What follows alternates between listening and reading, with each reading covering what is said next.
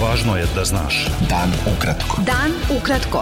Važno je da znaš. Važno je da znaš. Podcast novinske agencije Beta. 5. septembra sa vama Darko Čačić. Predsjednik Srbije Aleksandar Vučić i premijer Kosova Abdullah Hot juče su u Beloj kući u prisustvu američkog predsjednika Donalda Trumpa potpisali sporazum o normalizaciji ekonomskih odnosa Beograda i Prištine. Vučić i Hoti su potpisali dve verzije dokumenta nazvanog ekonomska normalizacija, koje se razlikuju samo u poslednjoj tački. Međutim, odmah su se pojavile kontroverze oko toga ko je s kim potpisao sporazum. Dok je Vučić rekao da je Srbija potpisala bilateralni sporazum sa Sjedinjenim Američkim Državama, specijalni izaslanik američkog predsjednika za pregovore Srbije i Kosova Richard Grenell kazao je da Sjedinjene Države nisu ništa potpisale i da nisu strana u sporazumu. Ministar spoljnih poslova Srbije Ivica Dačić danas je izjavio da ne postoji sporazum koji su potpisali Vučić i Hoti, već da postoje odvojeni tekstovi koje su potpisale srpska i albanska strana. Albanski portal Exit News objavio je danas tekst koji je Trump potpisao juče na ceremoniji u Beloj kući i dao Hotiju. Trump u tom dokumentu između ostalog pozdravlja hrabrost Hotija u postizanju napretka ka normalizaciji odnosa Srbije i Kosova. Trump je i Vučiću dao jedan takav dokument, ali on se još nije pojavio u javnosti. Premijerka Srbije Ana Brnabić ocenila je da će sporazum o normalizaciji ekonomskih odnosa Srbije i Kosova značiti bolje odnose Srba i Albanaca i stabilniji i prosperitetniji region, ako bude u potpunosti implementiran. Brnabić je kazala da je sporazum otvorio vrata za bolje odnose Srbije i Sjedinjenih Američkih Država. Ministar spoljnih poslova Srbije Ivica Dačić izjavio je da je potpisivanje sporazuma u Vašingtonu važan iskorak u odnosima Srbije sa Sjedinjenim Američkim Državama. Dačić je rekao da će stalno prisustvo Kancelarije Američkog fonda za razvoj u Beogradu značiti stabilnost Srbije i čitavog regiona i da Srbija sada napreduje ka nekom nivou strateškog partnerstva sa Sjedinjenim Državama.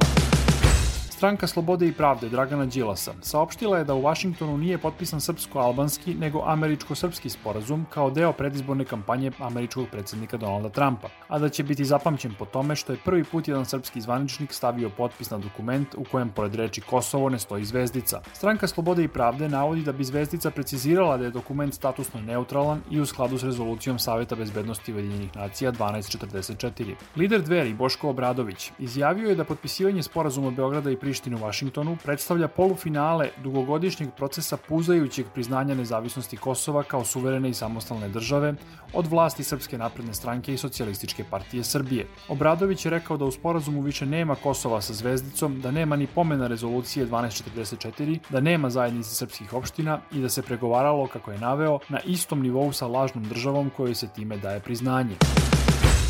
Uprava za Evropu UNESCO katedre za bioetiku ocenila je da dokument koji je srpski predsjednik Aleksandar Vučić potpisao u Vašingtonu na pregovorima s Kosovom predstavlja stratešku promjenu pravca spoljne politike Srbije kojom se ona u potpunosti okreće Sjedinjenim Američkim Državama. U saopštenju koje je u ime Uprave za Evropu UNESCO katedre za bioetiku potpisao njen šef Vojin Rakić, stoji da će uz Evropsku uniju Sjedinjene Države od sada biti orijentir koji će Srbija morati da prati, dok će orijentacija ka Kini i Rusiji i floskula o vojnoj neutralnosti otići u prošlost. Predsjednik Crne Gore Milo Đukanović ocenio je da je sporazum Srbije i Kosova o normalizaciji ekonomskih odnosa veliki pomak za stabilizaciju regiona. Prema najnovijim podacima Ministarstva zdravlja Srbije, zaraza koronavirusom potvrđena je kod još 77 osoba, a od posljedice infekcije umrla su još 2 pacijenta. U bolnicama je 489 osoba, od kojih je 38 na respiratoru. Kineska nacionalna biotehnička grupacija i kompanija Sinovac navode da su Srbija i Pakistan među zemljama koje su pristale da učestvuju u trećoj fazi kliničkih ispitivanja njihovih vakcina protiv koronavirusa. Prema navodima Reutersa, u Srbiji će biti testirane 2 vakcine Kineske nacionalne biotehničke grupacije, dok će Pakistan testirati rešenje koje je razvila pekinška filijala te kompanije. Građani Šapca danas glasaju na ponovljenim lokalnim izborima na 27 biračkih mesta. Izbori u Šapcu su kao i u ostatku Srbije održani 21. juna, ali je gradska izborna komisija zbog nepravilnosti poništila izbore na svih 100 biračkih mesta u tom gradu. Upravni sud u Novom Sadu potom je po žalbi Srpske napredne stranke odlučio da izbori budu ponovljeni na 27 biračkih mesta na kojima pravo glasa ima 28.800 birača. Beta. Dan ukratko. Lider Crnogorskog pokreta za promene Nebojša Medojević ocenio je da su za stvaranje čvrstih temelja slobodne, demokratske i pravne države u Crnoj Gori potrebne radikalne političke i institucionalne reforme, među kojima je i zabrana rada Demokratske partije socijalista, predsjednika Crne Gore Mila Đukanovića, kao političkog krila mafije. Turski predsjednik Recep Tayyip Erdogan upozorio je Grčku da će morati da uđe u razgovore oko spornih delova u istočnom Sredozemlju ili da se suoči sa posledicama. Erdogan je rekao da će Grčka ili razumeti jezik politike i diplomatije ili će se suočiti sa bolnim događajima na terenu. Grčka i Turska se spore oko prava na istraživanje nalazišta gasa i nafte u istočnom Mediteranu. Londonska policija je uhapsila više od 70 ekoloških aktivista koji su blokirali 2 britanske štamparije, ometajući distribuciju nekoliko nacionalnih listova, nezadovoljni njihovim izveštavanjem o vanrednoj klimatskoj i ekološkoj situaciji. Desetine demonstranata vezale su se za vozila i za improvizovane skele koje su podigli i time blokirali put ispred pogona u kojima se štampaju dnevni listovi u vlasništvu news korporacije Ruperta Murdocha.